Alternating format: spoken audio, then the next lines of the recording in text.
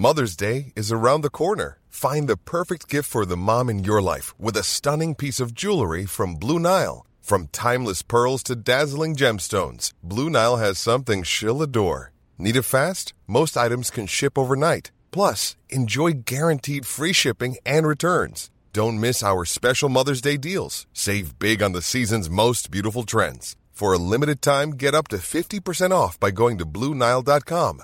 That's BlueNile.com.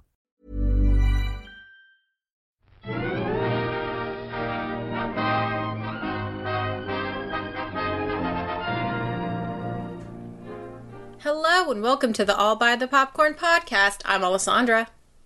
And I'm Emily. And today we have another episode of Downton Abbey, Season 2, Episode 2. We sure do. A lot of stuff happens, I guess. I just remember this episode just being kind of like boring, but a lot of stuff does happen. Like a lot of stuff. I think this is like the jumping off point for like a lot of stuff that's gonna happen. Definitely. I thought this was pretty jam-packed. There's a lot of questionable actions in this episode, so I guess we'll just get right to it with the wonderful intro here with Chip the dog. Yep. Oh shit, sorry. What happened? My volume was on also. Oh, okay. Usually I mute it.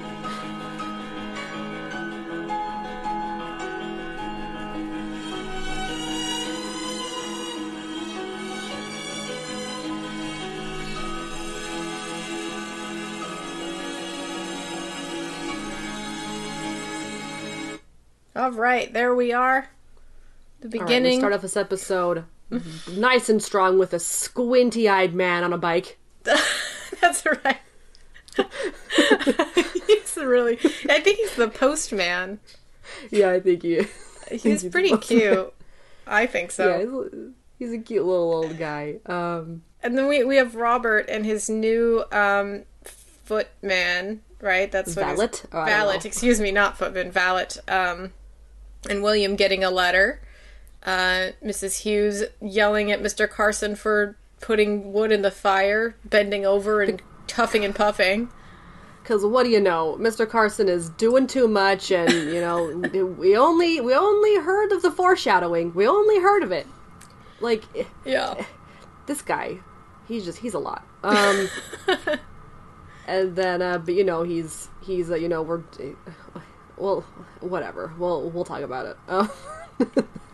Yeah, so we're with Lang, who is the valet of Robert Crawley, trying to get him all dressed up, and then Robert like yells at him in the very beginning because Lang's like, but you know, like you should be wearing it like this or something, and he's like, for good God, man, just do it. Like, don't be blubbering about.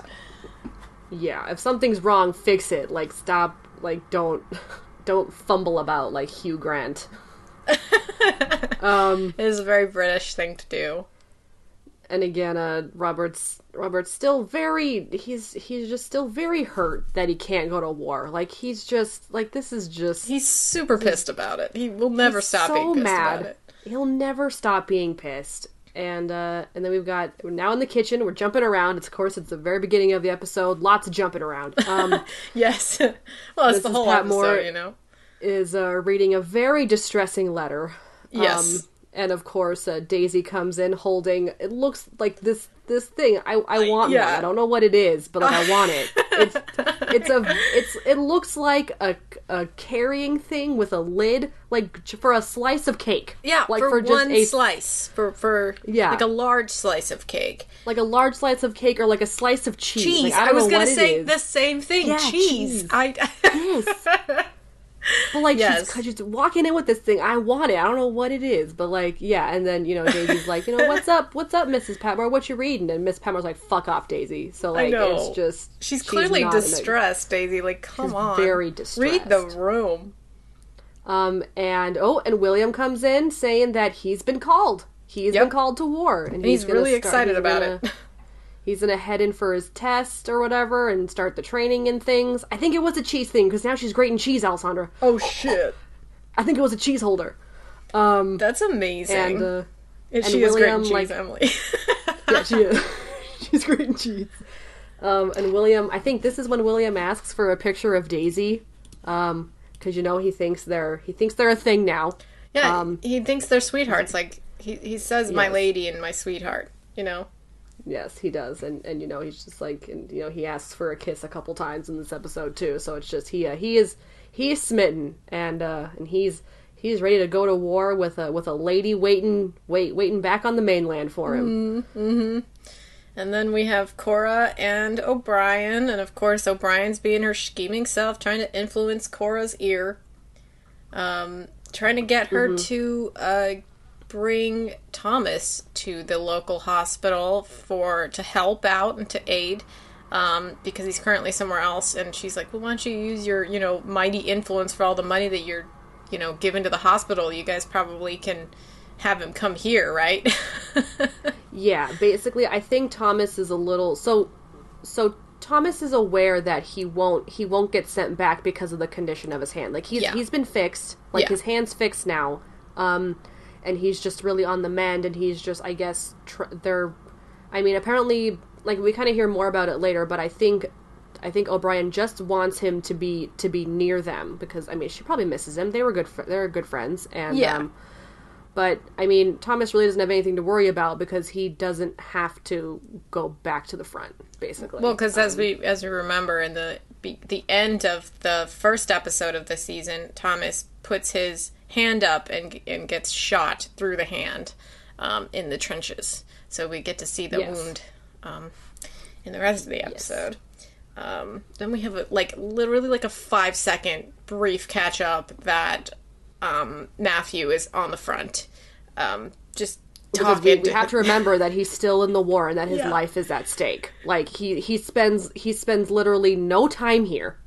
He spends no time at the war. He's back home visiting all the time. But they still need to show that his life is in danger. His life is in danger, Alessandra.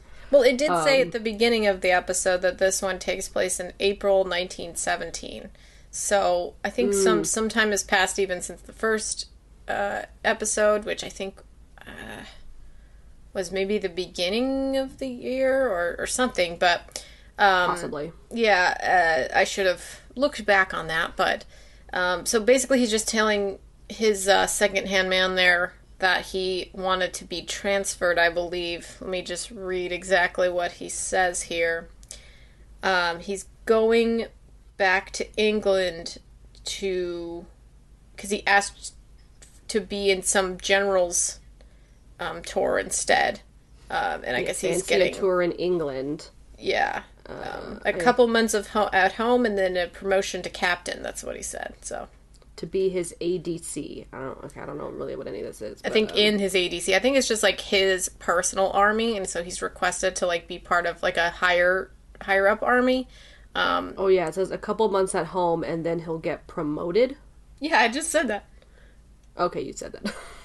I think so sometimes because you're trying to read and you're trying to understand what's going on while I'm talking. Yep, I do. I tune you out and I focus on what I'm doing, and then I don't listen to what you say. Yes. Yes, and exactly. Then Thomas is informing. Sorry, William is informing. I did it because the actor's name is Thomas. Excuse me. William is when Mr. Carson are informing Robert that he is going to be going into the army and that he is the last footman. So they'll be without footmen. And then Carson's like, well, we can have Lang do it. He's fully capable of doing this. So basically, footmen are the employees that are allowed to be seen by guests because they serve dinner and set tables and stuff, right? And they're dressed really nice, yeah. And they're dressed very nicely, yes. So William is the last footman in the house, and he's now leaving. So now just a lot of changes, or things that they'll just have to deal with is going to come up. Mm-hmm. All right, yeah, and then I guess... We've got Lang sitting in the quarters, he's shining something or cleaning something. And O'Brien's being a bitch. O'Brien comes in, she's Carson. Sorry. Carson doesn't like... Carson doesn't like the smell of chemicals in the room when they're about to eat. Which, I mean, I don't know. I mean, is that a horrible rule? I mean, who wants to be smelling chemicals while they're about to eat? I don't know. I mean, it's a very strict rule, but, you know, I don't think it's a bad one. And I think O'Brien wasn't being mean. I think she was just kind of like, I mean, she says everything in a mean way. Yeah. I mean, so anything she does is like, it's like weird when she's kind of kind-hearted in this episode. Right, yeah, especially towards Lang, because we'll kind of find out later, but she noticed his hand shaking, so she knows that, you know, something's up, so she's like, alright, she's like, it's fine, just don't get mad at me when I like, told you that Carson would get mad.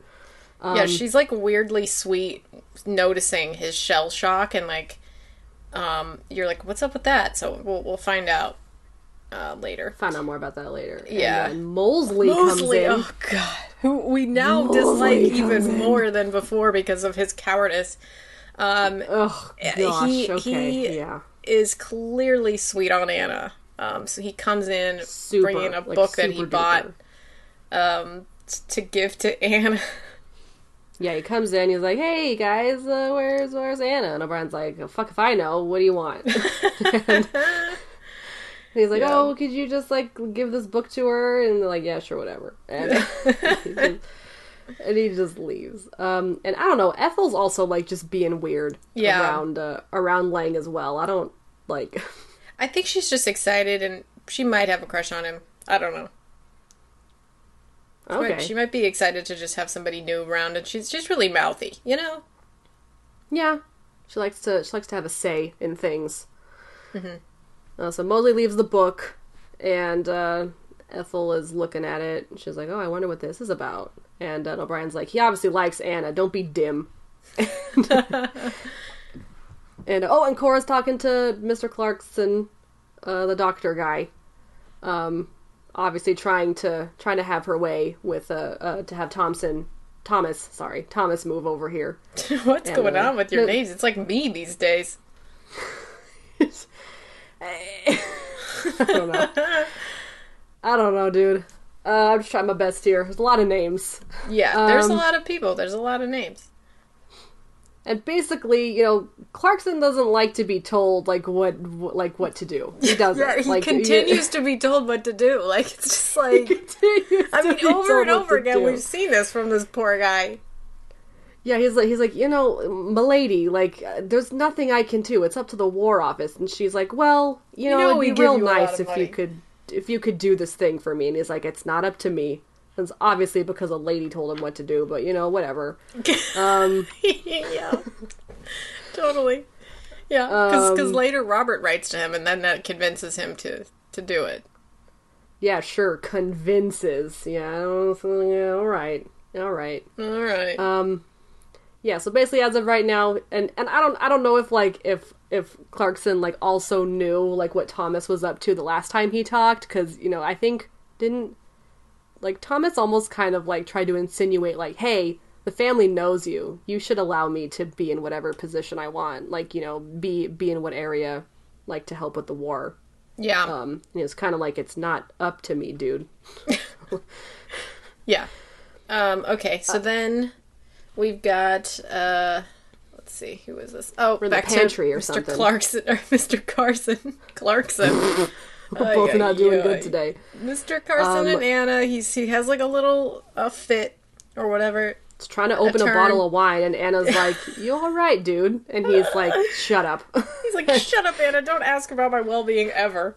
That just reminds me of our Brad and Prentice radio play of you going, shut up, Mary. Shut up, Mary. I love it so much. So he's obviously struggling, and he goes up to serve the wine, and he kind of like trips over Violet, and Violet's like, "Are you okay?" And he's like, "Yeah, I'm fine. I'm totally fine. I'm the best ship shape, your ladyship. Like, it's just ship shape." Yeah, and then they, start talking about having a few people over for dinner. And Carson's face, I mean, the sass coming out of this man's face when they're like, why don't we just have a few people over for dinner? Like, have Richard Carlisle over and have Rosamund, and then it's just like... Yeah, how about Richard and Rosamund and Matthew and his fiance and Matthew's mom and and the neighbor and the... And Carson's like, do you know how much work that would be for just me? Because I'm the only one who can do this right now? It's just like... They're like, it's not that many people, Carson. Calm down. Yeah, Carson is just... He is so stressed out. Like, the most stressed out right now. Because he really wants everything to be exactly the same way, like the standard it is when they're not in wartime, and it's like, dude, that's impossible. Like, don't even try. Like, just everybody's accepted that we're in the middle of wartime. It's going to be a little different.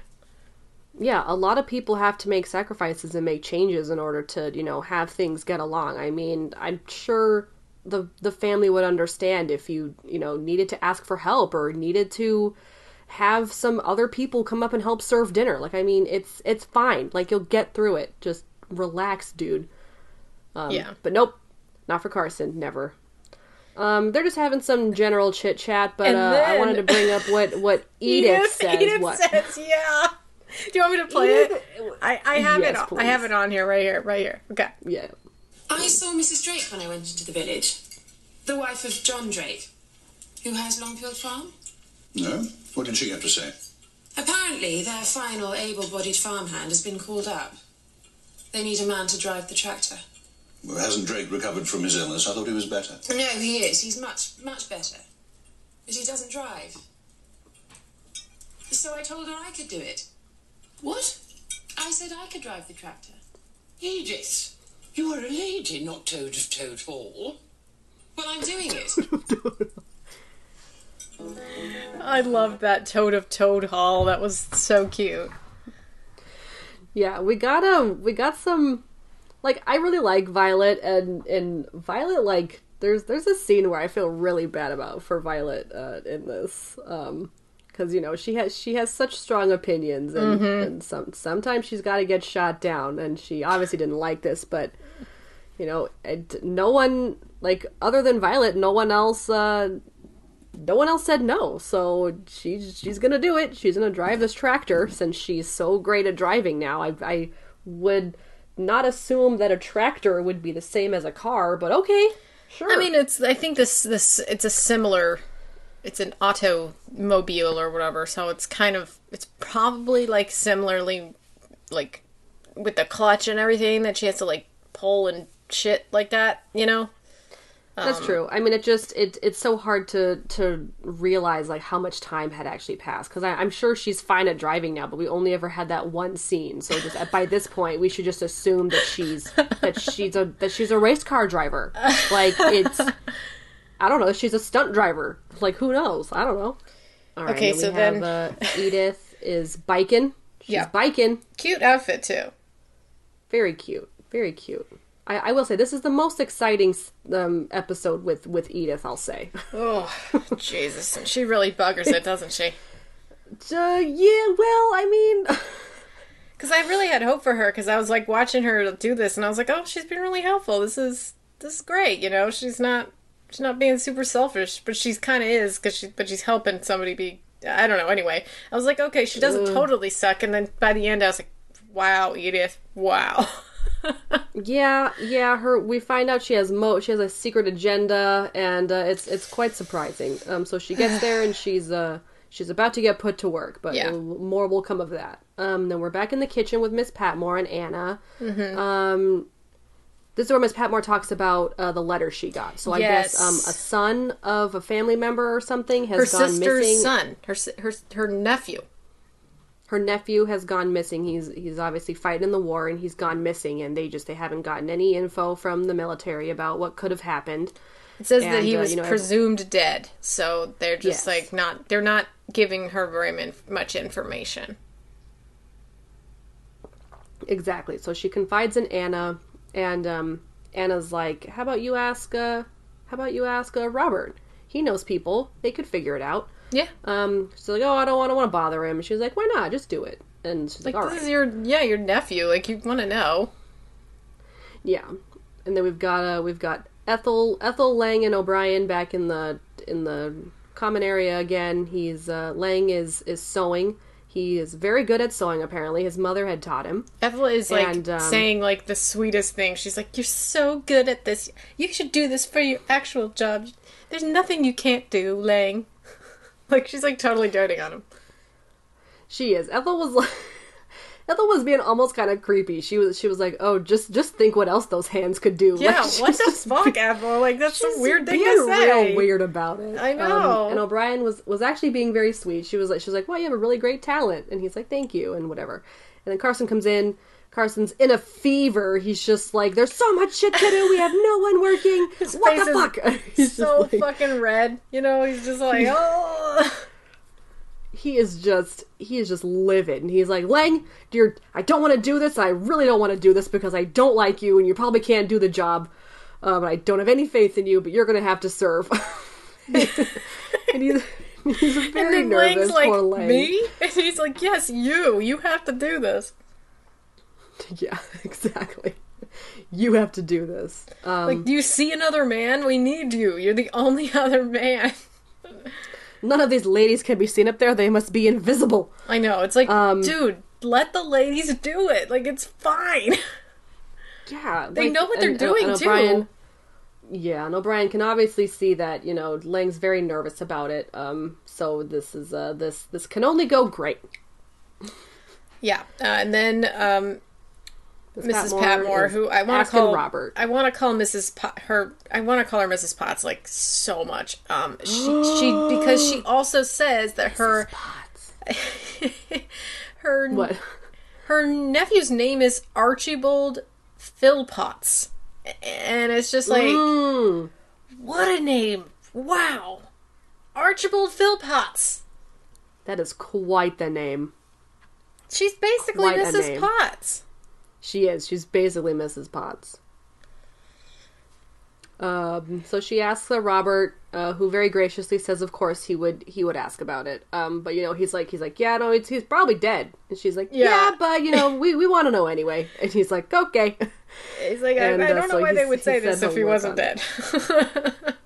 I know, right? But whatever. They shouldn't have just said he died. It's so vague enough to ask questions. If you just said he died, then it's it's over, Anyway. Well, yeah, they know he died. They could have just said died, just... Yeah. I don't know, because, why. It's we know why later, and I guess, I'll bring it up then, but, yeah. I mean, they know he's dead, so they should have just said he's dead, but, yeah. And then we've got Mr. Mosley. He's back. Oh boy. He's always back. He's always back scurrying around. He's a little...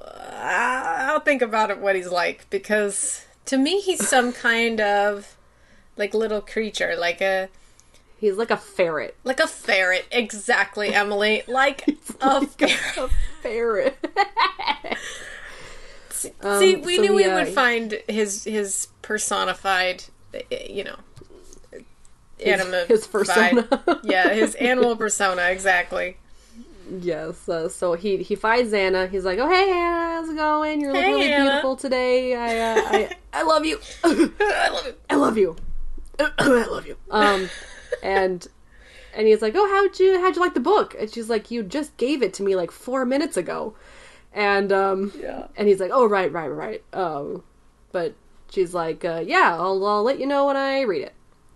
Is this when she brings up the book club, or is that later? Yeah, she says we should have a sort of reading club if we bring others in on it. And Mosley's like, we could do that.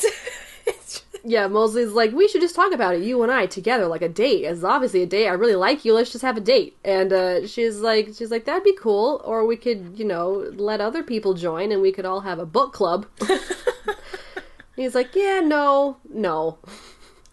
Like, well, I'll talk to you later. I did think that Mosley was a coward from last episode, but to be honest, he's really shooting his shot here, and, I gotta commend him for that. He's trying. He's not really scared to ask Anna out. He basically asks her out, Yeah, and I mean, and obviously he's like, now that Mr. Bates is gone, why not jump in? Why not go in for the rebound? I do gotta say that because Mr. Bates was not in this episode, it was kind of nice to not see him. Yeah, because when he was in the show, I mean, of course he'll come back, but I'm just like, the amount of times that his name would be said was just a lot. It was lot. It's just a lot, yeah. It's like... Because Anna has to say his name at least 4 times in one sentence. Like... Yeah, because she doesn't call him John. She calls him Mr. Bates. Yeah, she does. It's yeah. Then Robert tells Cora that he's written to the Major... Clarkson. About Thomas. Yeah. And O'Brien's there, and she's like, "We won, lady. We won." He's like, "Guess what, Cora? Because I'm a man, and I messaged another man. Us men, we know, like, we get shit done. Thomas is coming home. Which I don't understand why. Okay. Yes. I don't know why they're being so nice to Thomas, because he doesn't work there anymore. Like, no. He doesn't. And he was basically and they didn't fired. like him. No, they knew he was bad. So why are they being nice to him? I think it's just because he's a friendly face, and I think during wartime, you're, like, just happy to see people come back from the war. Yeah. Anybody. And then I guess my next question would be, would his injury keep him from being a proper footman? Like, I mean, if they truly needed a footman, like, they could just hire Thomas back. Yeah, well, that's a good point. I just think maybe they will, because they're just gonna get too desperate. Maybe. I mean, yeah, especially if Carson keeps having problems, keeps stressing out. Yeah, but I think he will probably just stay as a soldier, because he can still work as a soldier. He just can't be in the trenches and stuff. He can work, so that's true. You know, he's useful, at least to the army. So, yeah.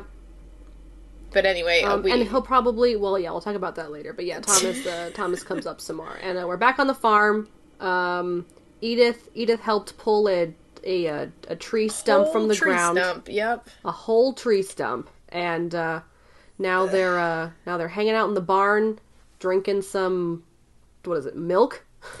Yeah, milk and in the cute, like, metal cups, and she's definitely, like, getting really cozied up with this guy. Like, they're flirting for sure. Her and John Drake are really getting close, and he's a pretty, like, handsome dude. He's got, like, a nice, like, cute gap between his 2 front teeth, you know, and he's got a cute little gap and a cute little freckly face. Like, he's pretty cute. They're definitely chatting like they've chatted before. Like, I mean, yeah. she spoke about them as if she knows them very well. So, like, again, this is the first time we're seeing them, but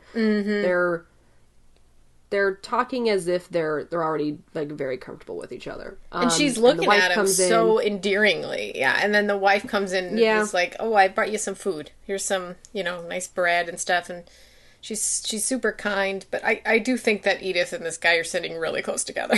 Like, I don't think that they should be sitting that close together. Really close. Like you're in a whole barn. Why do you need to? Like, if they were sitting farther apart, it would be a little bit more like. I just think it would be more acceptable. Not the fact that she's, like, a lady and he's just a farmhand, like a farmer, but it's just like, this is somebody's husband. Like, this isn't even right. Like, this is his lady's husband, right? Also, they don't have a drawing room that they can, like. Oh, I guess not. I don't think they don't have, like, a little, like, a kitchen, or like a sitting area. I think they're just outside. Like, does it have to be in a barn? I don't know. And we got a mysterious uniformed figure walking towards the house. I wonder who it could be. With Thomas. Dark hair, it's Thomas. It's Thomas. O'Brien comes sees out. him. She's very happy to see him. She's like, "Hey, smoking a cig. How are you?" Obviously, smoking a cig. He's like, "We did it. Our scheme worked. Look at us, so far apart, still scheming." Yeah, right. Jesus. I know. Nothing stops these two. And here we go. We get to see the wound on the hand. Thomas is very proud of it. Like, he's so proud of it. He's like, "Look at how awesome this thing is. This saved my life, this thing." And, you know, I'm such a badass for getting out of the war. Like, look at me. I'm such a badass. It's so creepy. He's such a creeper. He really is. So he comes back in. O'Brien's like almost teary to see him. She's like super excited that he's still alive. And she's really happy to see him. Nobody else is though. Everyone hates absolutely everyone. And Ethel's kind of intrigued by him. You know, she probably thinks he's very handsome. She likes his uniform. She's looking at him very, very endearingly. Yeah. And you know, he's like, "Oh, where's William? You know, being a tater tot. I don't know what the hell this is." Like, fucking tater tot, like, Emily. That's exactly what he's doing. I don't know what that's supposed to mean. Like, that's so cute. God, that's a dollop head. I don't know what to, like, you know. Wow. Thomas and his usual backhanded compliments or whatever, or you know, just his insults. And I loved Carson's reaction to him. Like, O'Brien's like, "Hey, we have a visitor," and he's like, "Yeah, what of it?" Yeah, he's like, he sucks. I like what Mrs. Hughes says. Like, she responds to something that he says. She goes, "We'll have none of your cheek, Thomas." And then he goes, "I'm sorry, I'm not a servant here anymore. I take my orders from Major Clarkson." Yes. And Ethel liked that. She was like smiling at that. And Ethel's like, "Well, you know, we're happy that we can all get a higher life like you know, gives hope to us all." Yeah, but you're fired about Carson. Because Ethel was like, "Where did you like?" He's like, "Oh, I used to work here, but not anymore. I'm better than all of you." And then he's like, "Where's Mr. Bates?" And then, awesome. "Where's Mr. Bates?" Oh yeah, they say he's gone, and he's like, "Oh, I guess all the changes weren't horrible." Yeah, replaced by Mr. Lang, who's kind of crap, but you know, he also is an ex-soldier, so, you know. Then True. We have some...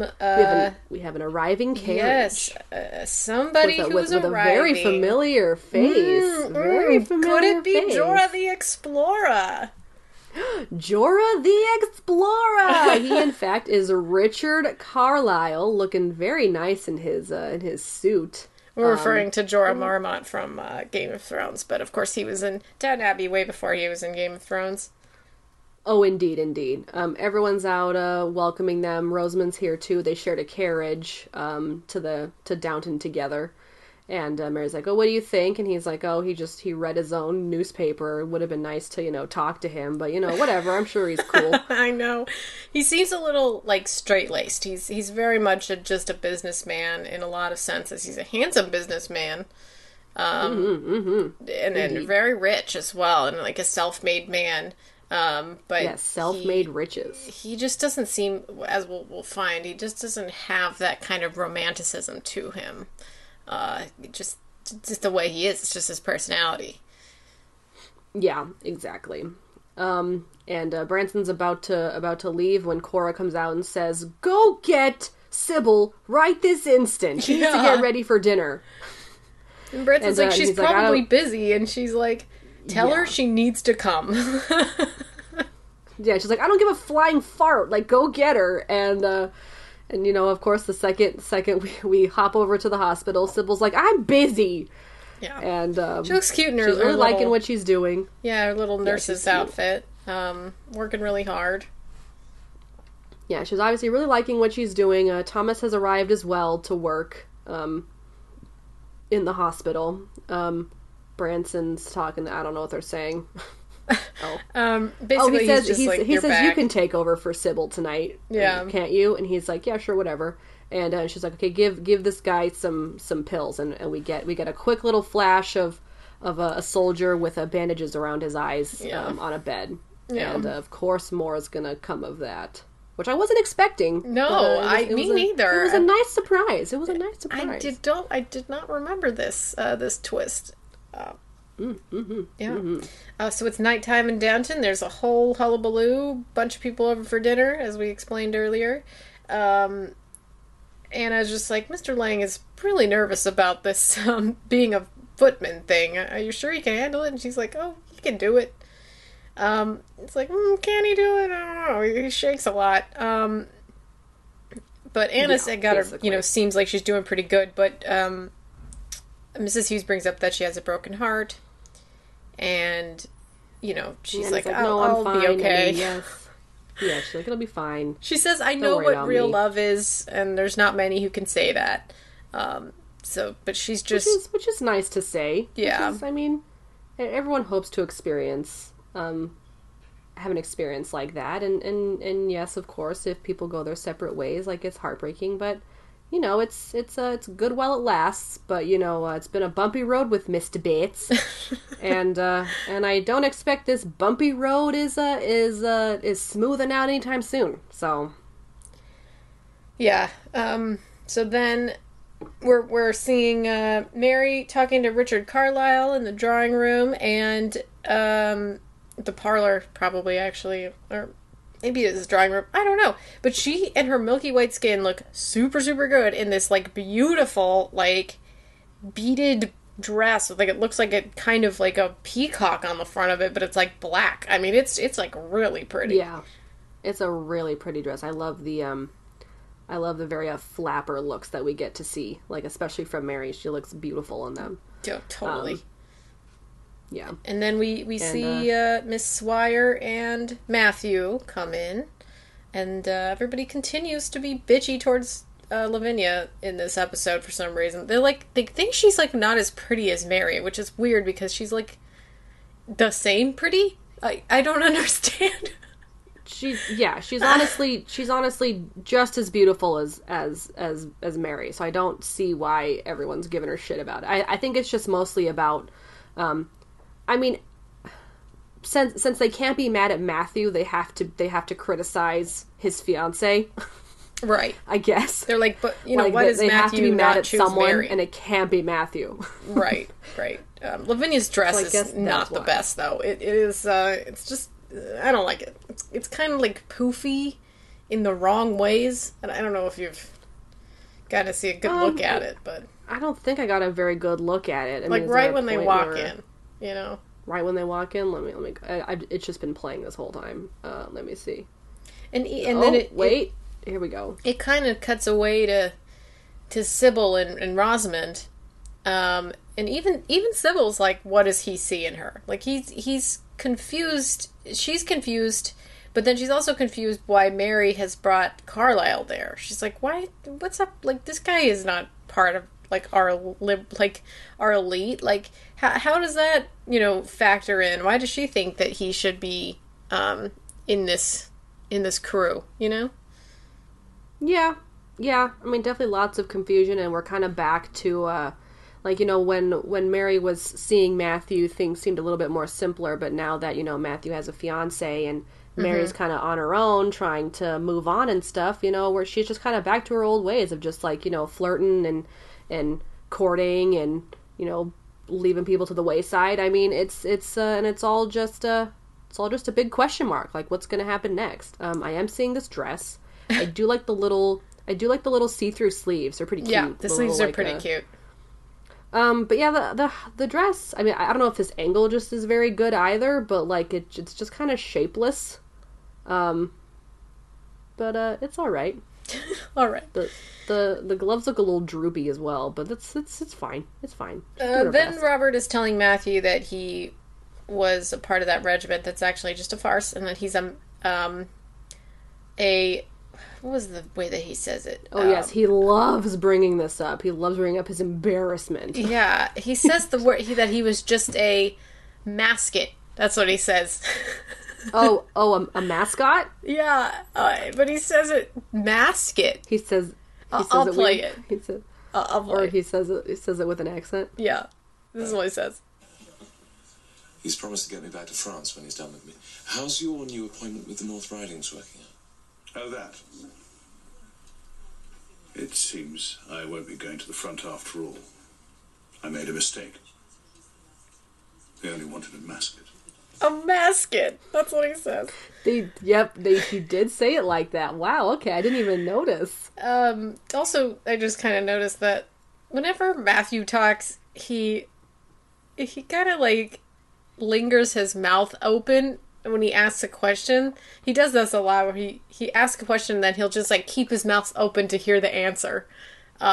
So just I just like watching people's acting styles. I think he's got a very specific one. And I think Dan Stevens completely gets better at acting throughout his career as he goes, because at the moment he's not amazing. Stop pointing these things out, because then I'm just gonna see them from now on.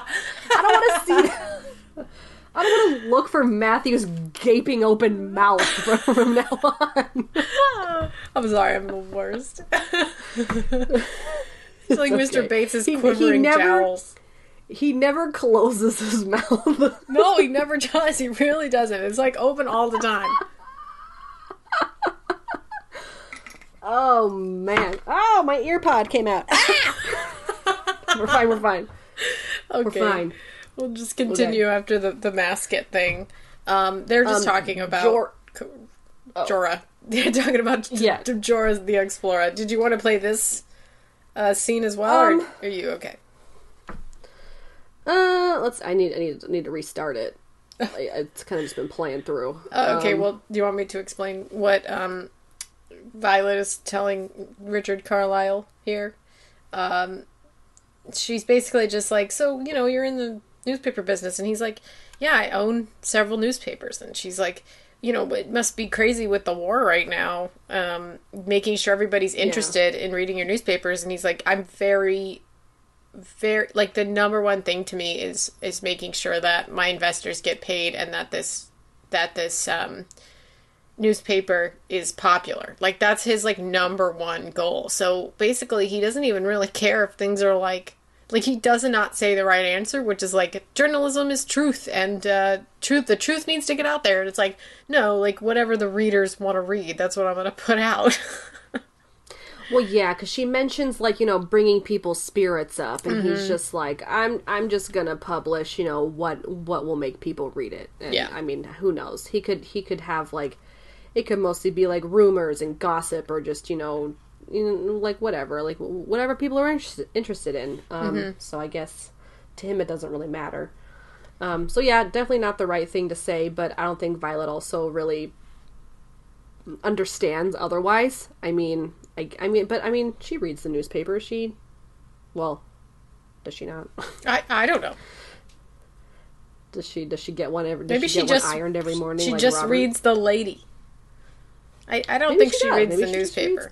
I think she just reads the Lady. So maybe she just doesn't really know. Yeah. So everyone must be getting ready for dinner because everyone is in a fever downstairs. It is wild. Fervor. It's a fervor. Mr. Carson's like, do we have this? What's going on? Is this ready? And it's like, dude, chill out. Everybody calm down. Take it easy. And Mr. Carson freaking out doesn't help Lang because he's already very nervous, and Mr. Carson's just like, don't fuck this up. I know. That was a good impression of him. And Anna's, just like, just follow him, like, just go to everyone after him, just follow Carson, and he doesn't even fucking do that. No, it's fine. He does not. Fine. It's like, because he's probably very nervous. Yeah, he is. He's like, start with Violet, and then move around. But again, he goes past Carson, and Carson's like, get behind me. He's just freaking out. He's being a lot. He's being a lot, and then it ends up, like, he ends up spilling, like, all of the, I guess it's sauce or something, onto Edith. Yeah, no one's paying attention, no one cares, but yes, Carson gets to... I don't know what happens. I really am unsure of why Carson reacted this way, but, But, Lang was trying to give some gravy or something to someone, and she's like, oh, no, thank you. And Carson's like, give me that. And he, freaks out and, tries to grab it from him. No, you know what? What happens is Lang, brings it over to Rosamund, and Rosamund's like, oh, I already got some. And then that flusters Carson so much, who's carrying, a platter of seafood in one hand, that he's like, I'll just do it. And it's like, you can't. You're carrying something else. Put that down first, and then take the sauce, because you need two hands for that. It's like, because you need one to, pour it over, and one, it's like, you need two hands for the sauce. What the fuck? Just, let him do what he needs to do. So then he grabs the sauce, yanks it out of Lang's hands, and it just spills all onto Edith's dress. It's crazy. Yeah. And it's just dude, no. Like, you shouldn't have said it so violently and, like, right next to everybody. You know, it's like, it's just a strange move for Carson. But then he has, like, I know, because, like, no one was paying attention. Like, everyone was chatting, doing their own thing. Like, who cares if Rosamund was offered gravy twice? I like, know. Fucking take extra gravy. Like, who fucking cares? And because Carson's, like, running around, like, blubbering and just shouting, like, he's making it more of a scene than it needs to be. Like, it's like, why don't you just relax? And then Edith is like, my dress! And, I know, what the fuck, Edith? She said that, and I was like, you were doing so well, and you care so much about your dress that you're not even worried about poor Mr. Carson right now. Yeah, Carson doubles over. He's having a hard time breathing or something, and they're like, "Oh my gosh, call the doctor, get him to a room, unlock his collar. It's obviously too tight." And Edith's like, "What about my dress?" And they're like, "Shut up, Edith." And you little bitch. and Carlisle's like, "Oh, what's happening here?" And everyone's just gawking. And I don't even know why Mrs. Hughes had to react this way, too. She's like, okay, ladies, I guess you guys have to help with the dessert or something, or dinner, whatever. No, the rest of the dinner. This is like the first course. Like, they're like, well, the first course is buggered. We gotta work on the second course now.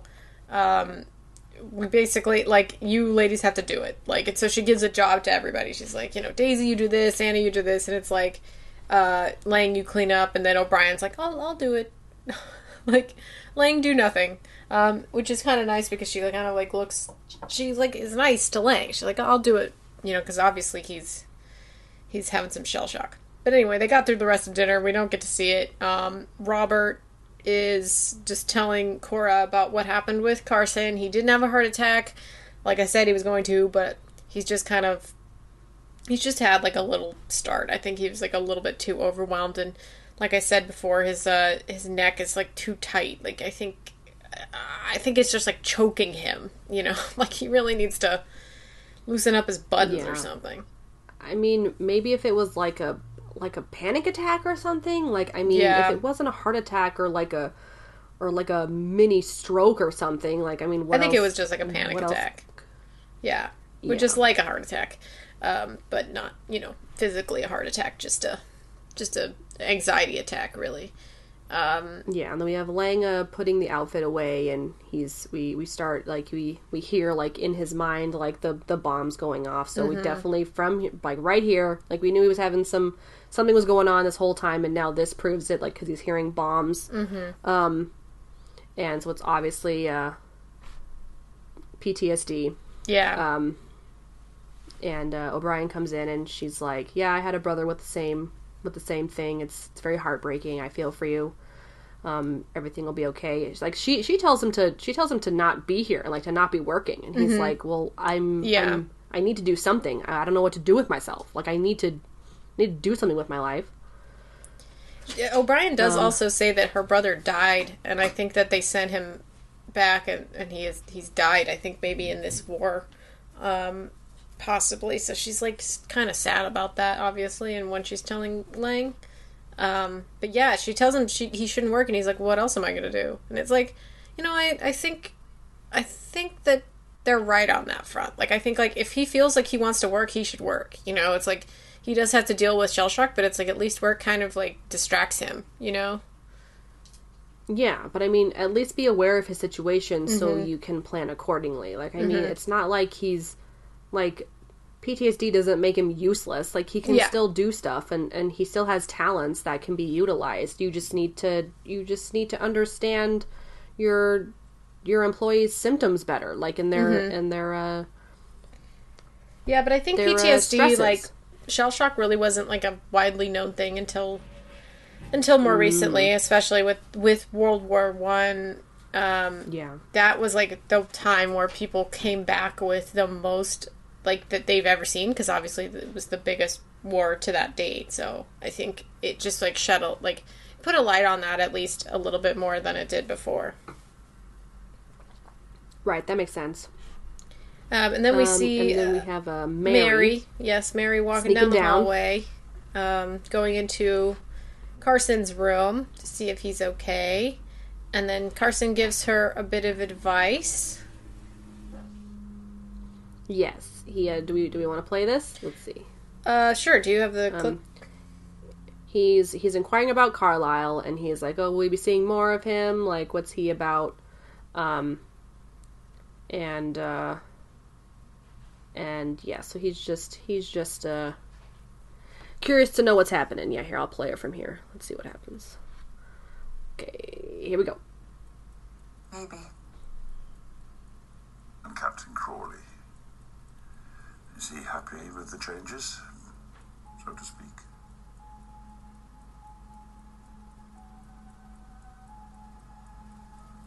I like this, like, clock ticking, like, in the background. Mm-hmm. It's, like, really quiet there. Tell him what's in your heart. If you still love him, let him know. And even if he's killed, and he may be, you won't be sorry. If you don't tell him, you could regret it all your life long. And what about Miss Swire? Miss Swire. No one fucking cares about Miss Swire. I know, like, they literally don't care about her. Like, oh, Botoff. Whatever, who cares about her? Like, it's like, she's a person, too. Yeah, but they're not thinking about anybody but themselves. Come on. Exactly. And then Mrs. Hughes comes in. She's like, "Oh, what are you doing down here?" And Mary's like, "Oh, it's fine, whatever, I'm leaving." Okay, what's next? Oh, yeah. Then we've got Thomas visiting the blinded soldier. Turns out he was blinded by some gas.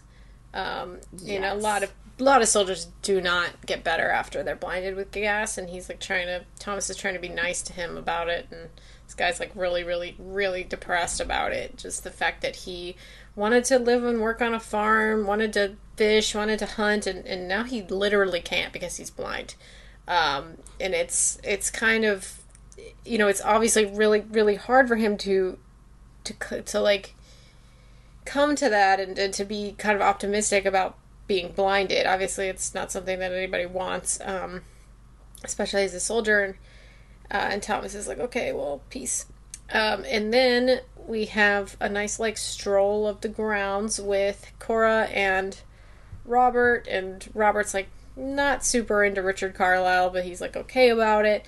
Mary is talking to Richard Carlisle, and Carlisle's like, "Well, I kind of had this suit made for this particular trip, and it turns out that I did not pick the correct fabric, because he doesn't know the actual, what is it, like, the correct ways of the upper class. He's a sir, but he's somebody who does not come from he's not a lord or a duke or anything like that. He's just a person. So he's a commoner, as they say, I guess. And so he doesn't really know what the right etiquette is for the upper class. So he says, like, he got the wrong. He doesn't have a title, but he's got money. So it's like it's kind of a weird situation for him, because he'll probably always kind of look down upon in some way, because he's definitely not at the same standing as a lot of upper class, even though he might be as rich as a lot of them. But yeah, I mean, he's just really unaware of, you know, I mean, he knows what a nice suit looks like, and I guess he just assumed that a tweed suit would be for outdoor walking, and it's just a bit too hot, it's a bit too thick, like, he just doesn't really know what fabric goes for what activity, I guess.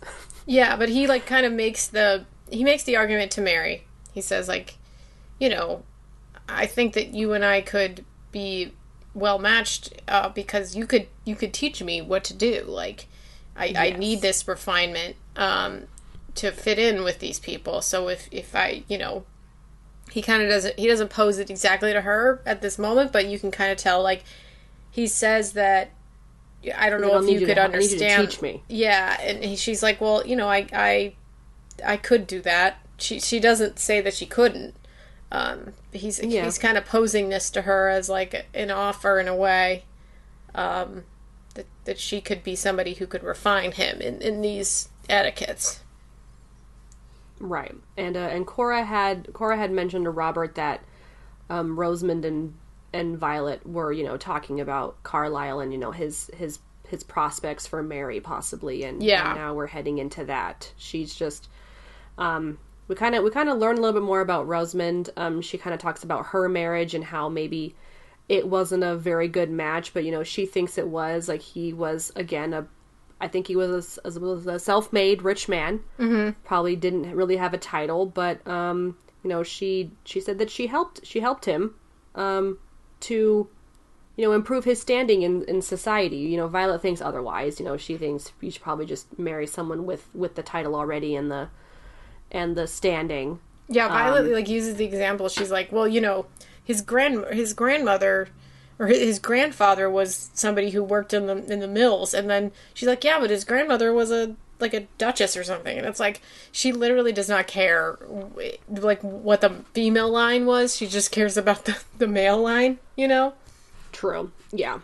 Yeah, I think she just really doesn't. So they're kind of at odds. Yeah, it seems like the whole family is kind of at odds with whether they like Richard or not. Because he doesn't at this point he doesn't seem like a bad dude.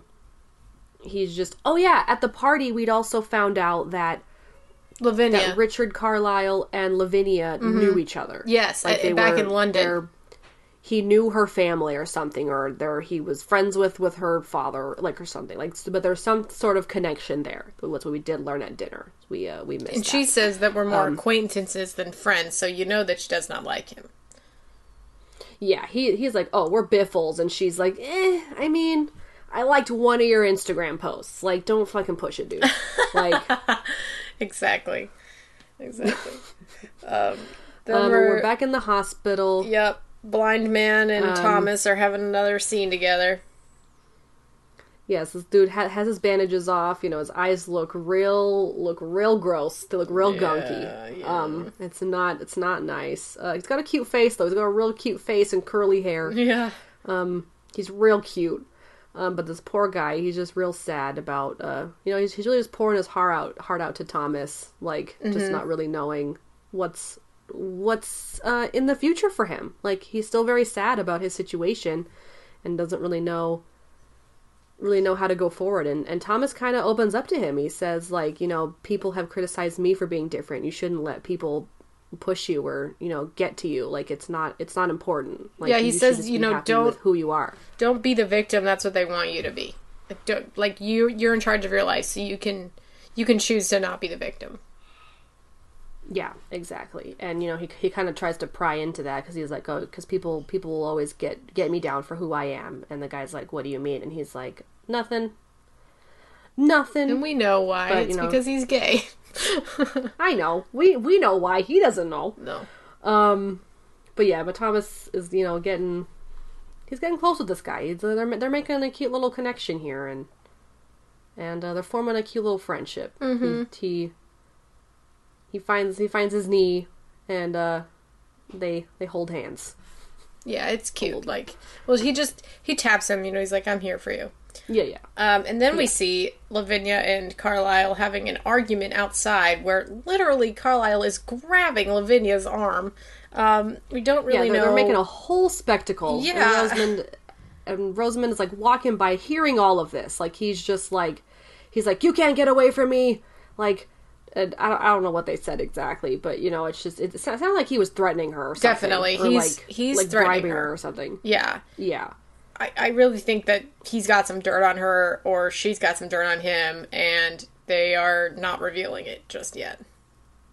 Most definitely not revealing it. And we got Edith back on the farm. She's there for another day's work, wearing a cute little headband and cute little coat. Her outfit is really cute. Her little farm outfits are adorable. They're she's drinking out of bottles with John, just being pals, or so it seems.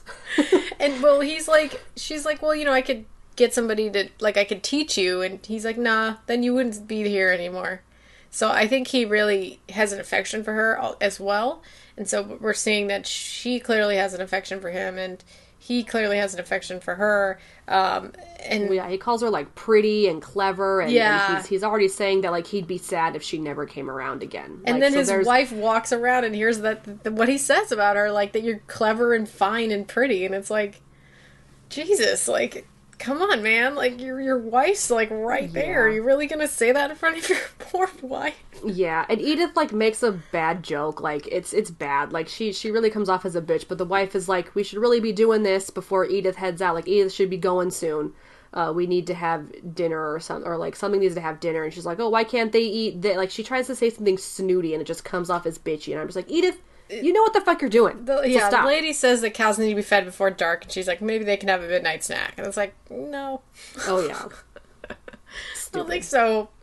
I don't think so. You're on thin ice with me right now, Edith.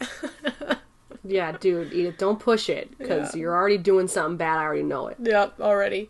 They were back at the hospital. Sybil and Thomas helping. What did we learn what this guy's name was? His name is Courtney, Lieutenant Courtney. Okay. Yeah. And they're helping him use the stick to help him walk. Yep. And sense things around him. And Clarkson comes up, the doctor, saying like, all right, this guy's mended. He needs to transfer to this place to finish up his rehabilitation. And and he's like, I don't want to leave. Like these two are helping me a lot. Because he's definitely formed a really cute relationship with the both of them, and he really needs that support right now. And change is scary at this time. And Clarkson's like, tough shit. You're leaving in the morning. Like, I mean, like really bitchy about it. He's really bitchy about it, but like I also see where he's coming from. There's a limited amount of beds, and like this guy can walk around, and like he doesn't need constant care anymore, but he still needs care. I know. It's like I understand where he's coming from. Like he cannot continue to give this guy a bed when he's fine to go somewhere else. Like I see where both of them are coming from. This is not a rehabilitation hospital. This is a direct from war hospital where the beds they're actually like using medication to save people's lives like every day. Whereas like I think this guy he's healed enough that he's not in life, like he's not in danger of dying anymore. Right. And he's healed enough to be moved, so he can be moved. But yeah, it's so sad because this guy's just like both Sybil and Thomas like talk back to Dr. Clarkson, and then they're like, he would be better here, and they even get kind of reprimanded for it in the next scene, where they're like, truly, dude, like we would love him to stay. It would be better for him. He's depressed. And Mr. Clarkson yells at Thomas and is like, I don't care if he's depressed. He is able-bodied. He can leave. And it's like, it's so sad that, like, just what happens after this is just so depressing. Like, I know. I feel it's horrible. So bad that they couldn't, like, put into this poor guy, like, that we actually do care about you.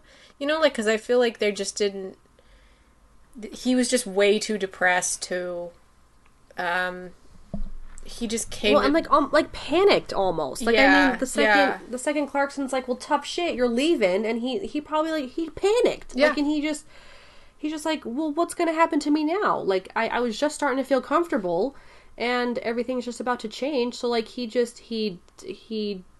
panicked, like, and that was not a good. They needed to ease him into it. Yeah, like really. I mean, they don't have the time. Reassure him like, that things would be okay. Yeah, or at least allow like Thomas to travel with him to the new place. Right. Like kind of just, I don't know. But like there needs to be like an ease into it or something. But yeah, it was completely. We'll talk about it in a second because it's about to happen. But yeah, Emily, that's the perfect world scenario, okay? But like even today, that does not happen. All right, like we don't treat people with depression the same way that we treat people with like illnesses that are treatable in a hospital. Like it's a whole lot different of a way of seeing things, that they obviously did not value mental health at this time. And, and probably still don't. Like, no, still don't. They don't. This was 100 years ago. Yeah, and the fact that it seems like nothing's changed. I mean, that's not necessarily true, but That's not it's true. like... I know, it's not true. You know, but yeah, we still have It could a lot be a more... lot better, though. Yeah, we still have a lot more to do, and a lot... 100 years have passed? It could definitely be a hell of a lot definitely. better. 100 years is like... 100 years is time. more than enough time for people to get their shit together, like, and to care more. Like, You're right. You'd think, unfortunately, but you'd think. Sorry, I can't help that I'm an optimist. I should just stop doing that.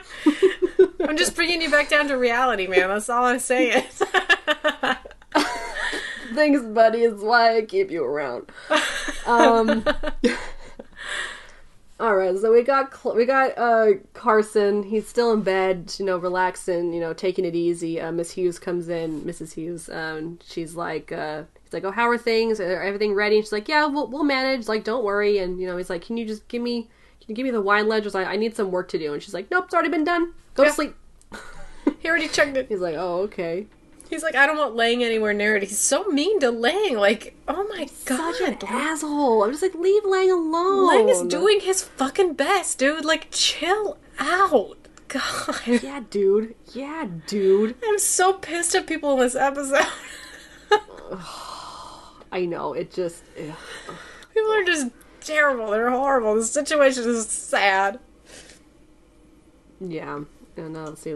Does anything interesting happen between Mary and Rosamund's conversation? I think she says to take Richard. I think that's what Rosamund says. Yeah, she does because that'd be a good match or something. That's her. Yeah, that's her her official business, and she also does not give a shit about Miss Swire as well. And then then Mary talks to Anna. And Anna says something that annoyed me even when Anna said it. I was like, come on, people. You are all wrong. Anna's like, "I'll never love again. I'll never love anyone the same way as I did love Mr. Bates." And Mary's like, "Well, Anna, you could, marry somebody else one day and have a happy, good life. Even though, he might be second pick, but at least he'll, have a life, That's something that you probably want." And then she's like, "No, I don't want that. I'm just gonna be this heartbroken forever." And it's like, girl, I get you, but also, you gotta be realistic about this. I know you really, really love Mr. Bates, but you're gonna have to get over him at some point. You're just gonna have to move on from your life and find a different love. Not the same love, but a different love. You know what I mean? You know what this has taught me? That Anna and Mr. Bates are perfect for each other because they will both never allow themselves to be happy. You're so right. They're so exactly the same. Like she's like, yeah, people could meet someone else and have a life. And Mary's like, yeah, that's true. And she's starting to feel optimistic about it. But then Anna's like, but no. That'd be terrible because you wouldn't love them as much as you love the first person. So why bother? She doesn't. She thinks she knows love, but she does not. She doesn't understand. There's more than one person out there for you. There's not just one person. There's, you know what I mean? It is. She only knows how to want someone so bad and to not let that other person give them 100% back. Because if you think about it, Mr. Bates never gave her 100% back. He was always second guessing himself and being like, well, I'm a sad sap anyway, and I don't deserve this, so it doesn't matter. Right. And he wasn't even willing to fight his wife, into a divorce. He wasn't willing to fight her. He didn't love her enough. I'm sorry if he ever comes back and somehow this works out for him and Anna. I'm done. I'm done with Mr. Bates. You're not supporting their relationship because he didn't fight for it. Is that what you're saying? Yeah. He didn't. Yeah. He didn't. It's a different situation with Mary and yeah, with the rumor and everything. And Matthew. Mary and Matthew, excuse me. I'm sorry. It took me a second to really get that one. Because Mary's like, should I tell Matthew how I feel about him? Because that was the advice that we heard from Carson. All right. Right, exactly. Then we have the super, super depressing scene of Lieutenant Courtney. Yes. We find him in his bed, slit his wrists so badly. There's blood everywhere. He's clearly dead. There's no... his face is all purple. Yes, he has killed himself. Yeah. Which is very sad. And Thomas is crying, which is super sad. Oh, it's so sad. I feel so never bad for him. Any emotions from Thomas, and it's a real breath of fresh air to see this man feel something. I know, it's so sad. And then we have Isabel. We have Isabel there. Sybil's very pissed about the whole thing, and they're talking about how we could have done this better. And Clarkson's like, "Well, I did everything right because I'm a dickbag." And I know, he's like, he doesn't even doubt it. He's like, "Well, we needed the beds." I'm like, dude, like, have some compassion, just like a little bit. Exactly. And he brings up the idea because of this choice. Like, you really didn't. Yeah. Like, I'm not saying that you should have seen this coming, but it's like, this is kind of your fault, just a little bit. Yeah, exactly. And he kind of brings up a joke of an idea because he kind of looks down upon Sybil because she's here, she's trying her best, she's learned to be a nurse and she's really helping out. And she's really enjoying her work, but he still he's like you're never gonna understand. You're still just a high class lady, and you're never gonna understand the horrible things that happen in war. Like, you're never gonna understand. Or you're gonna be too emotional to decide what's right or something, and whatever. Mm-hmm. And he kind of jokingly brings up well, it's not like people at Downton would allow spaces for these soldiers to rehabilitate. And she's like, well, why? What if they did? What if I could get them to? Yeah, she's like, I could maybe convince them to. Yeah, Sybil's like, maybe I can bring it up. Like, I don't see why that wouldn't be a thing. Like, we all need to do our part, and this could help out. So more to come on that. Then Mary is saying goodbye to Richard at the train station, and he just plainly says it to her, "I want you to marry me. I think we would do really well together. I think we'd balance each other out." And she's like, "Well, don't you need to, bring love into the equation a little bit?" And then he's like, I could give you all the, babbly gobbledygook that you want to hear.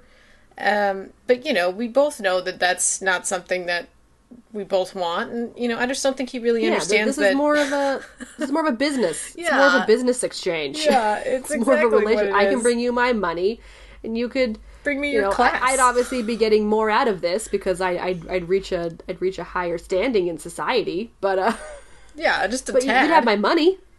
Yeah. You'd have my money, and we could own Downton together. Like, It's a win-win, mostly for me, but it's a win. Yeah, he's like, I think it'd be a good match for me. All right, bye. Like, he doesn't even really care about what she brings up the thought of romance, and he's like, well, that could happen. It's like, yeah, all right. She says, I'll think about it. Yeah. I'll think about it. And then we see the hospital getting filled with, and this, we do know that Clarkson was correct in that we needed to free up beds for it, because they just got a shipment of, a ton of wounded soldiers back. A lot of them seem fine, though. I don't know why they're all there. One of them's walking and smoking and, talking and stuff. I don't really know what's wrong with some of them, but, it's to show the gravity of the situation. Like, Matthew's there and he's in his uniform and all the beds are getting filled and, yeah, probably just to show how hectic it is. Yeah. I guess. How much they're trying to work and how busy they are and that they really could use that extra room in Downton, for sure. Yeah, Matthew looks a little concerned about something. He's seeing everyone come in, and he'll kind of talk about this observation later, just him being here. He's very distracted. He's looking around, like what the hell? And everyone's like, Matthew, can you help out? And he's like, oh yeah, sure. You're just standing there making space. So can you do something about it? Yeah, and Branson kind of brings up. I kind of want to play what. Yeah, Branson starts talking to Sybil. It's a little weird. So yeah, why don't you play it? Yeah, it's a little weird. Here, let's play this. Because we all know Branson's very sweet on Sybil, and he's talking to her. Hi there. It's a little loud. Your life before the war. No. I can never get back to that again. Okay, I thought it was a bit longer. Yeah, no, it was 2 lines, but anyway. I thought it was a bit longer. So it's kind of an odd thing to say to Branson, who clearly is saying that life before the war, like, as in, I was driving you all over the place and we were going to have a, sweet little relationship, and she's like, no. Well, yeah, or like right before dropping her off on, like, her first day of nurse school, he was like, I love you, right? Yeah, you know that I love you, and are you gonna run away with me? And she's like, no, what the fuck? Like, I don't have time to think about that right now. I gotta learn a bunch of new shit.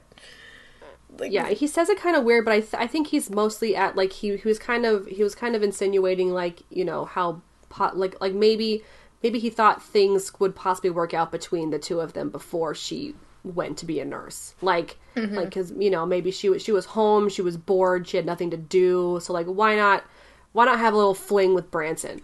Like, but now she is. She's important, she's doing good work, and she's happy with where she's at.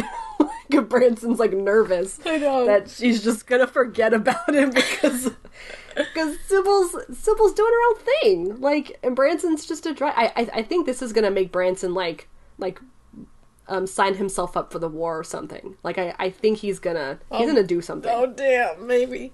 like he feels something is gonna happen. Like, he's like, well, shit, I'm just here at Downton driving pompous people around when I could be doing something else. Mm-hmm. Like, maybe he just... I think that's gonna happen. I think that's what's gonna happen. Okay. Then we have Mary find Lavinia in the, looks like, the garden near the hospital. Yeah, she's crying. And she's just crying about the fact that Matthew's gonna be leaving again, but also maybe because of, the threatening that Carlisle did. I don't know. I wish she would have said something about it, but she didn't, so it's another mystery for another I wish she was going to as well. Yeah, I thought she was crying because of that. Like because Carlisle's gonna bring some problems for her, but... Yeah. But yeah, I was hoping she'd bring something up, but yeah, she didn't. So we gotta wait, And then even Lavinia's like, she's very dramatic. She's like, if something happens to Matthew, I'm gonna waste away. Like, there's nothing for me to do. Yeah. And I'm like, really, girl? Really? Like, yeah. Okay. I mean, her emotions are really heightened. Like, I think it's her love is going off to war, but not that he hasn't done this like 5 times already. Come and leave and come back, leave and come back. And it's like it's hard every single time. And Mary was looking for Matthew so that she could tell him that she loves him. But obviously, seeing a crying Lavinia in the garden is it puts her off from doing that very thing. So she kind of just is like, "Oh, Matthew, I just wanted to see if you were coming to dinner." She's the only one who cares about Lavinia's feelings. Like, everyone else is like, whatever. Whatever. Just tell Matthew you love him and take him back. Who cares about her? Yeah. I do love Mary's jacket that she's wearing. This is my color. This maroon. Yeah. Oh, I love it so much. It's very pretty. And yeah, so Matthew shows up. She's like, oh yeah, I was looking for you. And he's like, oh sure. What was it? She hesitates a little bit. Lavinia comes out. She's like, oh, you're staying for lunch? She's like, no. And it's like, what do you want to say? She's like, oh, I just wanted to make sure you guys were coming for dinner tonight. Yeah, she totally reneges on it. I mean, it makes sense. Yeah. Why wouldn't we? Yeah. She's like, oh yeah, things happen, the war. Do you get something else to do? And he's like, no, we're coming. This was a wasted trip for you. You just crack open a puzzle and you just gotta finish it. Like, it's shit happens, man. Shit happens. Yeah. You just might not show up. I don't know. Yeah. She's like, all right, see you later. Don't open that puzzle because you're gonna get hooked. She's like, I'll see you at 8. I'll see you at 8. Yeah. And she's like kind of cursing at herself. I feel so bad for Mary. Like, she really... If Lavinia wasn't in the fucking garden crying, she probably would have told him. Yeah. Or if Lavinia was crying about something else, like, maybe Mary would have not cared. But yeah. Okay, then we have the last scene with Mosley and Anna. Anna kind of tells it to him straight. She's like, listen, I'm still in love with Mr. Bates, and I'm never gonna not be in love with him, and you should just stop courting me. I'm sorry, dude. It's the only time when anybody actually tells their feelings for somebody, clearly. Like, I'm sorry. I don't want to lead you on because I think, I just don't think you're gonna get anywhere with me. So, Yeah, because I guess how long from now was it since Mr. Bates left? Like, it's been a couple... has it several been months, I think. Probably. Just months? Okay. Yeah. I think. I mean, depending on when that first episode was, which they said, and I don't remember, so... Okay. Yeah, which, you feel bad for Mr. Mosley, but, I mean, she had to tell him her feelings. I mean, she's just not that into you. She's just not that into you. She equates her love of Mr. Bates to if you had to send your child to the moon. Like... Yeah, what the fuck was that? What the fuck, Anna? Like, there's no... Like, there's... How does that make any sense? That seriously makes no sense. She's like, what if you had to send your child to the moon? There would never be a day that you wouldn't think of them. I'm like, Mr. Bates is not your child. Like, there is a difference between somebody who you really love and, like, your child. Like, what the fuck, Anna? You don't understand. He is a man who never fought for you. You know what? This is a completely different situation. Like, yeah, like when she said that, I was like, what? She's so weird. Such a weirdo. They belong together. They're so weird. All right, and we are back at the farm with Edith and John. What's gonna happen? Oh man. This guy John is extra smiley. You know who John looks like? Who? Do you know what John looks like? Well, who does he look like? He kind of looks like Ewan McGregor. A little bit. Yeah. Like a little bit. Yeah, just like a little bit. Like a B version of Ewan McGregor. Yeah, like a B or even like a C+ version. Yeah. Yeah. Yeah. Anyway, so... All right. Oh, God. So, anyway, this guy's like, I really wouldn't like it if you left. And then she's like, neither would I. I would hate it. And then he just fucking kisses her. And I audibly yelled at the damn TV. I was like, no way!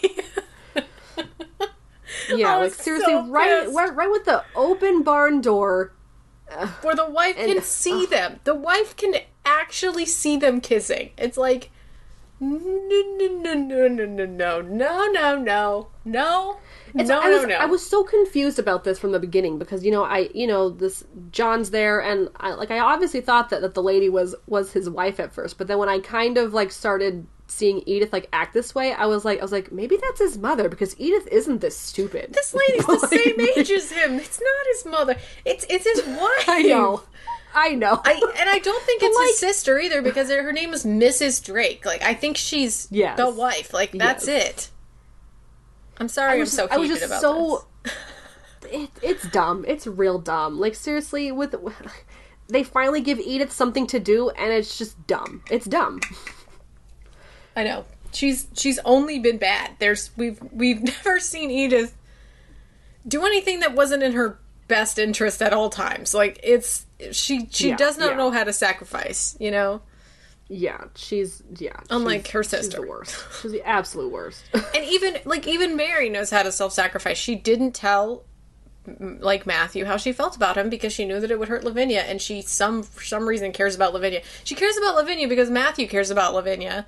And everybody else is like, no, she shouldn't, but Mary's actually sweet. Like, she doesn't want to just do things for herself all the time.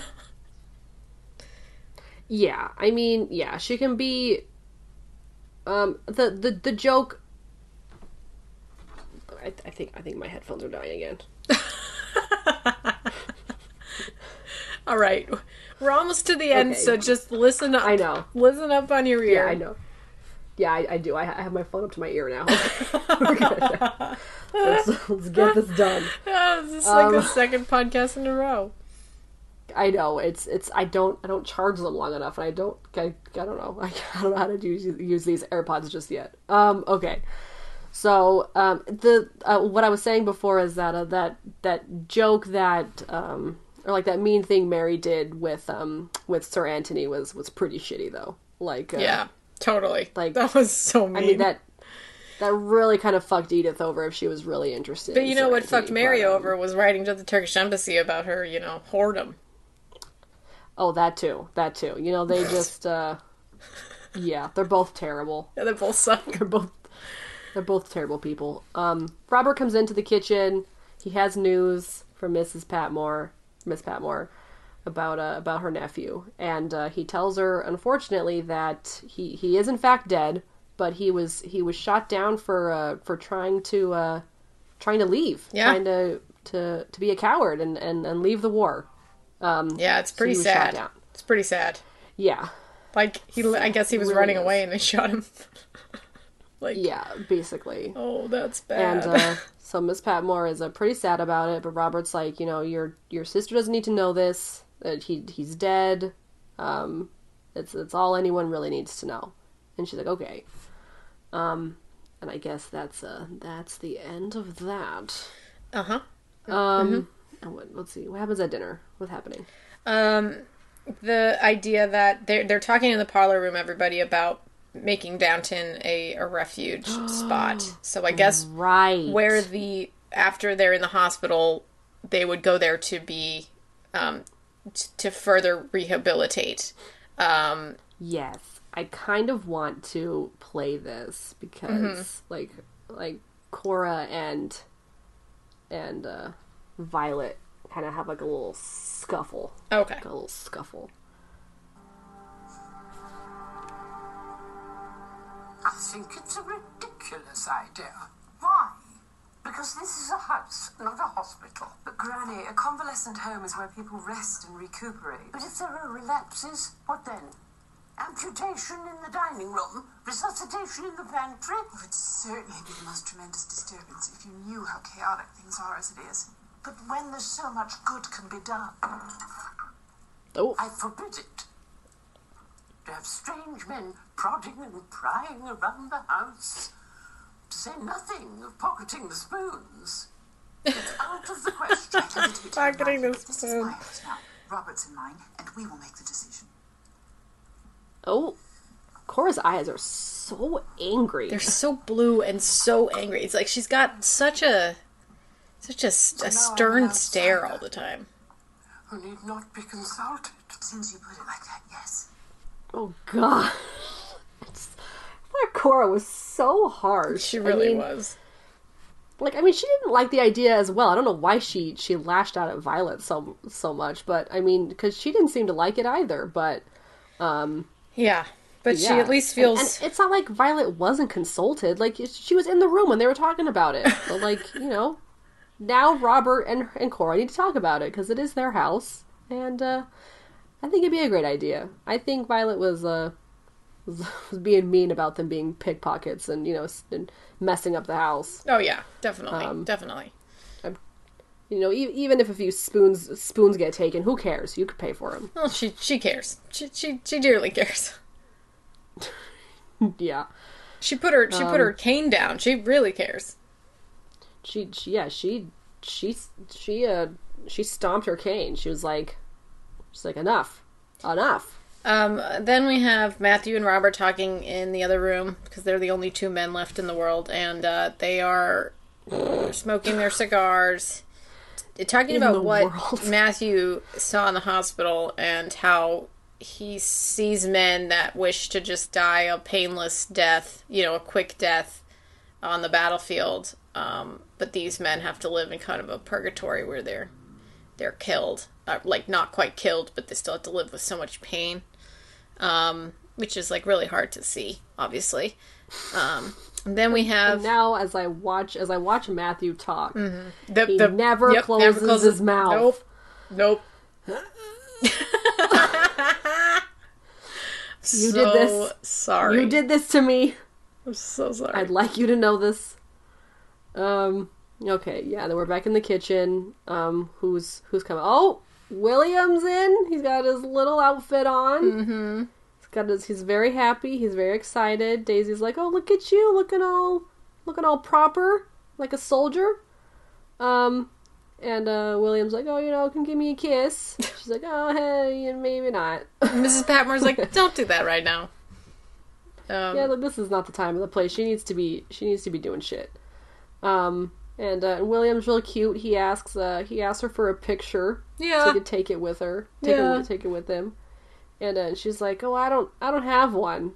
And he's like, well, can you get one? He's like, literally on your day off, go pay £50 to get a picture taken of yourself. Jesus, that much? I don't know, but you know what I'm just, you know, I'm extrapolating here, but I think he should have at least been like, I'm gonna give you some money for it, because he doesn't even say that. No one in the house is a secret artist. Why can't someone just sketch Daisy real quick? Won't be as good as a photo, Emily. Come on. Just stick a bun on a mouse face and you'll be fine. He'll see the resemblance. That's fine. That's fine. Somebody knit a little mouse with a bun on him. You'd be like, this is Daisy. Cute little mouse. Holding a daisy. Yeah, it's Daisy. Yeah. Holding a daisy. There you go. Then it's her. Then William talks to Mr. Lang just about his kind of optimism going into the war. And obviously Mr. Lang's like, all right, well, good luck to you, man.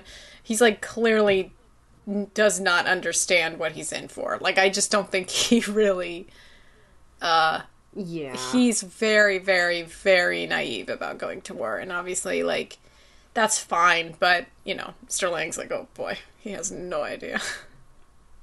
Yeah, I'm glad Lang wasn't, like, you know, really harsh about it, because I was really afraid that he was going to be like, don't get your hopes up. It's going to be a horrible experience. You're going to hate yourself for the rest of your life. Like, I was really afraid that he was going to, you know, but I'm sure he knows better, and he wasn't going to, he wasn't going to say anything. But still, I was afraid that he was going to, you know, make William not feel good about his decision. He seems happy with it. It's a very dangerous one. Mm-hmm. He's really putting a lot on the line for his country. Mm-hmm. But yeah, it must be done apparently. And we're back in the drawing room, I guess, after dinner. Mary's dress is very interesting. It is interesting. I don't really know what to. It's boggling me. It's a little weird. bit. I don't know if I like it. Yeah, I mean, it's definitely. I don't think I like it. Different. It's kind of got like a top.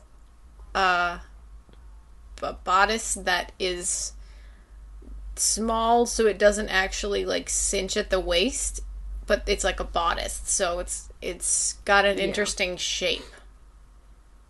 Yeah. Okay. And they're talking about Edith. Mm-hmm. They're like, oh, you know, she seems really happy. I wonder why. She was smooching because she's in love. She was smooching on C+ Ewan McGregor. And, you know, Mary's being mean. She's like, oh, you know, farming, it's her new calling, I guess. She's a farmer now. And Matthew's like, don't be mean. And I think they talk about, like, Richard a little bit. I don't know. They're just kind of, like, conversing. Kind of like, oh, are you happy with your decision? So, like, maybe. I found somebody that I really like, so I want you to find somebody that you really like. Like that. Oh, yeah, Matthew says that. Shut up, Matthew. Shut up, Matthew. Shut up, Matthew. It's crazy because, like, he was... I don't know. Like, I don't think he really understands how she feels about him. And obviously, why would he? Because, you know, she was skeptical about wanting to marry him. So, to him, she never really loved him in the first place, you know? Yeah, basically to him, he thinks that, you know, because Mary wasn't quick to say yes, which, if you think about it, Mary's never quick to make a decision on anything. Yeah. Like, I mean, tons of people, like, show her how they feel, and they're all very spontaneous about it. She's very methodical and strategic about, you know, her decisions. You know, she's really thinking about her future and really trying to make sure that she makes the best decisions. I mean, And can you blame her? No. So the fact that Matthew, like, just, it's like, oh, well, she didn't say yes to me in 2 seconds after me asking for her hand, that means she never liked me and she never will. Well, like, I don't think he was like, anticipating that, but I think it was the fact that she brought up the idea of like, just everything surrounding it. And it did already take her several months to decide, and then with the whole baby situation, it kind of just solidified to him that she doesn't love him enough. Because she wouldn't have hesitated if she did, you know? That's true.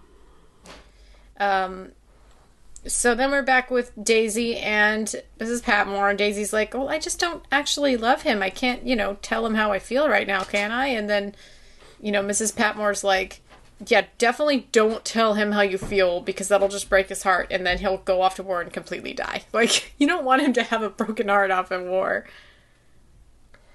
Yeah, and I mean, I can kind of understand where Mrs. Patmore is coming from, but it's also just kind of shitty to do that too. It's a really weird situation because, like, yes, you want William to go in the best of spirits, that he does his best, has motivation to come back, and he's been a sweet on Daisy like his whole life basically. This is probably the only girl in his age range that he's ever met.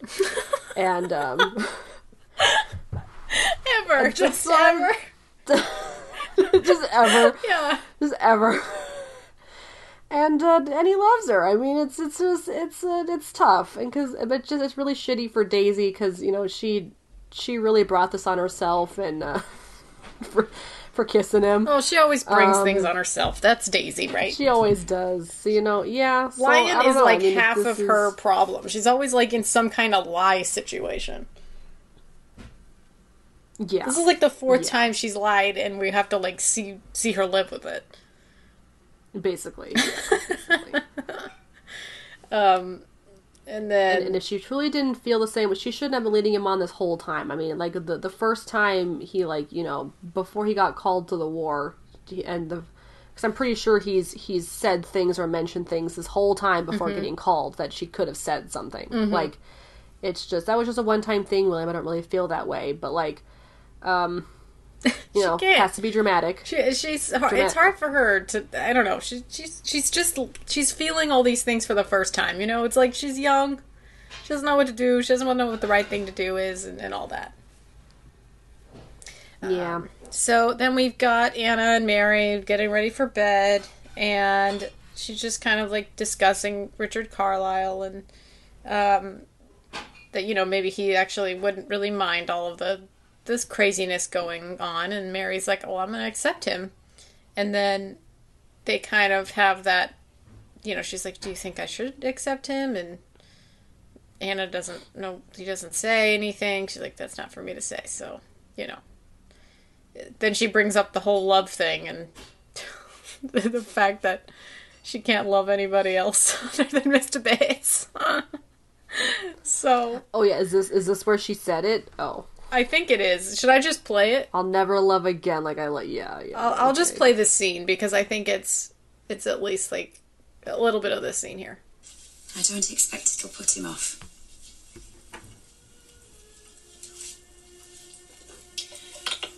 I'm going to accept him. Do you think I should? That's not for me to say. If you love him more than anyone in the world, then of course you should.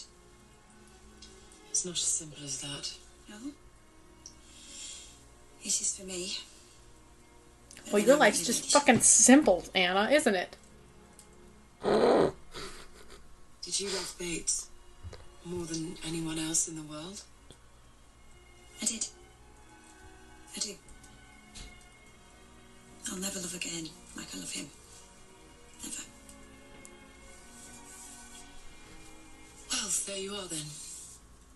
One day you'll meet someone else and you'll marry. Perhaps it'll be second best, but it doesn't mean you can't have a life. I think it does for me. Oh, Anna. So dramatic. She's the worst. Are you sure you should be doing this? We say that in every episode, like every single scene. Oh, she's the worst. He's the worst. Over and over again. They're the worst. They're the worst. We're almost done. We're at the very end of this episode. So close. We're so close. Carson, we're back at breakfast. We have the cute toast holder. Yeah. Love it. I want one. I want one for my home. Robert gets some mail for Edith, and they say that they don't want her to work at the farm anymore because they're going to hire somebody. Yes, the Drake couple. Yeah. Said we don't need you anymore. You've been a real help. Thank you for your time, but don't come back here anymore. You hear? Come on, get.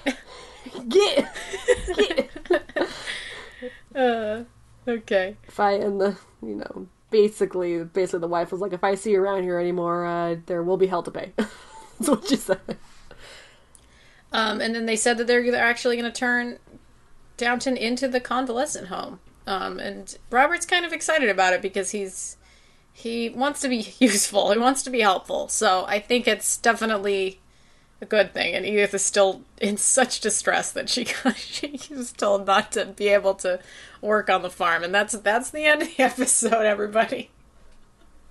Yeah, oh my god, the way that the episodes are ending in this season they're weird. Terrible. It's been 2 episodes so far, and it's just been odd. They're terrible. I'm like, really? That's how you end an episode? Like, you'd think it would have some kind of cliffhanger or something, but... Yeah.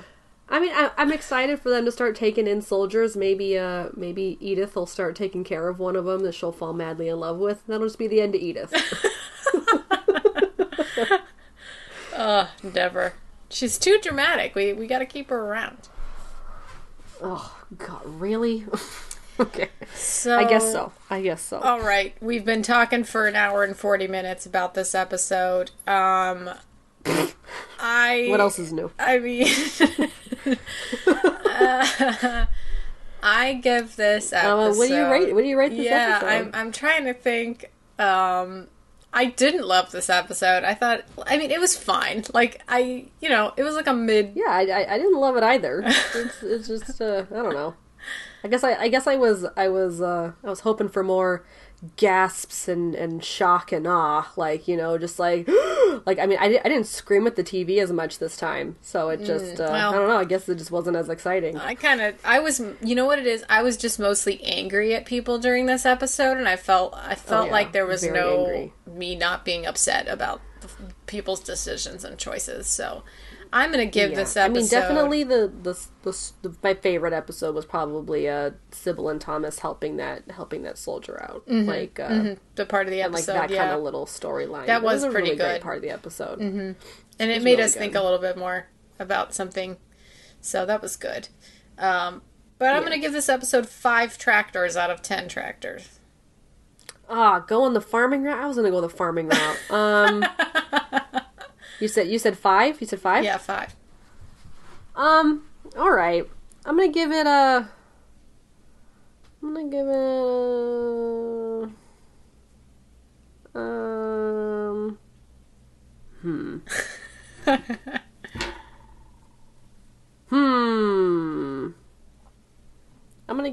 a 4.5 spilled Edith dresses out of 10. Like, great gravy spilled on Edith dresses. Yeah. Mm-hmm. Okay. Yeah, out of 10. Yeah. Yeah. Lots of stuff to look forward to. I'm really liking the choice to turn Downton into a convalescent home. Me too. I think that will bring a lot of excitement. Yeah. Lots of excitement. And I'm excited to see what happens between Richard and Lavinia. I'm super interested in that. Mm-hmm. But that's the end of this episode. If you enjoyed this episode, you can comment below. You can do that on SoundCloud or Facebook. Just search All by the Popcorn and like and follow us. If you want to rate and review our show, you can do that on Apple Podcasts, Google Podcasts, and Stitcher. I don't think you can rate on Spotify, can you? I don't think so. Can you do that? Don't think so? No. Okay, but segue, we are on Spotify, so if that is a place where you like to listen to your podcast, we are now available on there. And if you need notifications on future episodes that we release, you can follow our social media. We have Twitter @ByThePopcorn and Instagram @AllByThePopcorn Podcast. If you would also like to send us suggestions for future episodes, maybe possible future series once we're done with Downton, even though we have at least 4 more years of Downton to do. But we're always thinking of the future, so if you have any suggestions, please email us at allbythepopcornpodcast@gmail.com. Please do not email allbythepopcorn@gmail.com. We do not have the password to that, and we never will. We absolutely never will. Never. Absolutely never will. So please, if you're going to email us just to say hi or give us any suggestions, email us at allbythepopcornpodcast@gmail.com.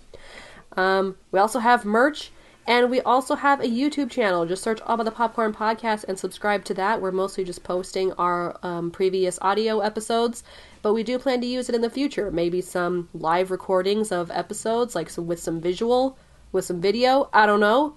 Maybe some live recordings. I don't know. The future is ours. So, we will talk to you in the next one. All right. Bye, everybody. Goodbye. Stay inside. Stay safe. Wear a mask. Goodbye.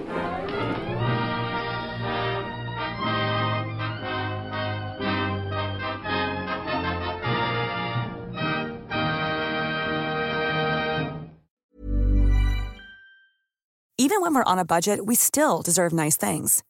Quince is a place to scoop up stunning high-end goods for 50 to 80% less than similar brands. They have buttery soft cashmere sweaters starting at $50, luxurious Italian leather bags, and so much more. Plus, Quince only works with factories that use safe, ethical, and responsible manufacturing. Get the high-end goods you'll love without the high price tag with Quince. Go to quince.com/style for free shipping and 365-day returns.